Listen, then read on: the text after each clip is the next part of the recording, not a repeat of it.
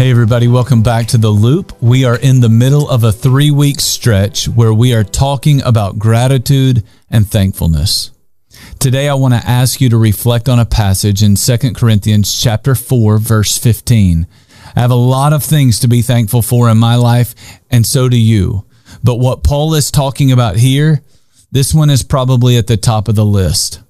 After talking about what Jesus has done for us through his death, his burial, and his resurrection, Paul said this, "All this is for your benefit, so that the grace that is reaching more and more people may cause thanksgiving to overflow to the glory of God." Grace. I love that word. According to the Holman Bible Dictionary, grace is undeserved acceptance and love, the characteristic attitude of God in providing salvation to sinners.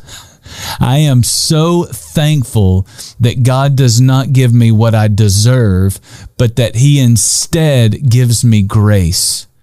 He accepts me and loves me, not because of me, but in spite of me.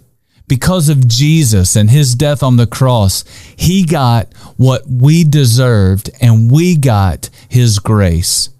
Paul said that grace was reaching more and more people. And as more people came to understand and receive God's grace by simply trusting in Jesus, gratitude began to grow. And not just grow, Paul uses the word overflow. Paul said that thanksgiving was overflowing to the glory of God. And so I wonder, when is the last time you thought about what you really deserve? And when's the last time that you thanked God for his grace?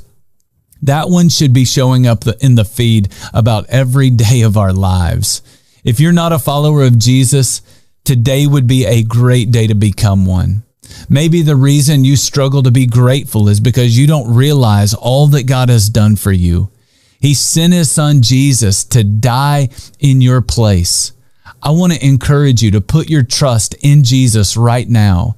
Admit to God that you deserve to be punished for your sin and ask him for his grace, that amazing grace that is freely given to all who trust in Jesus.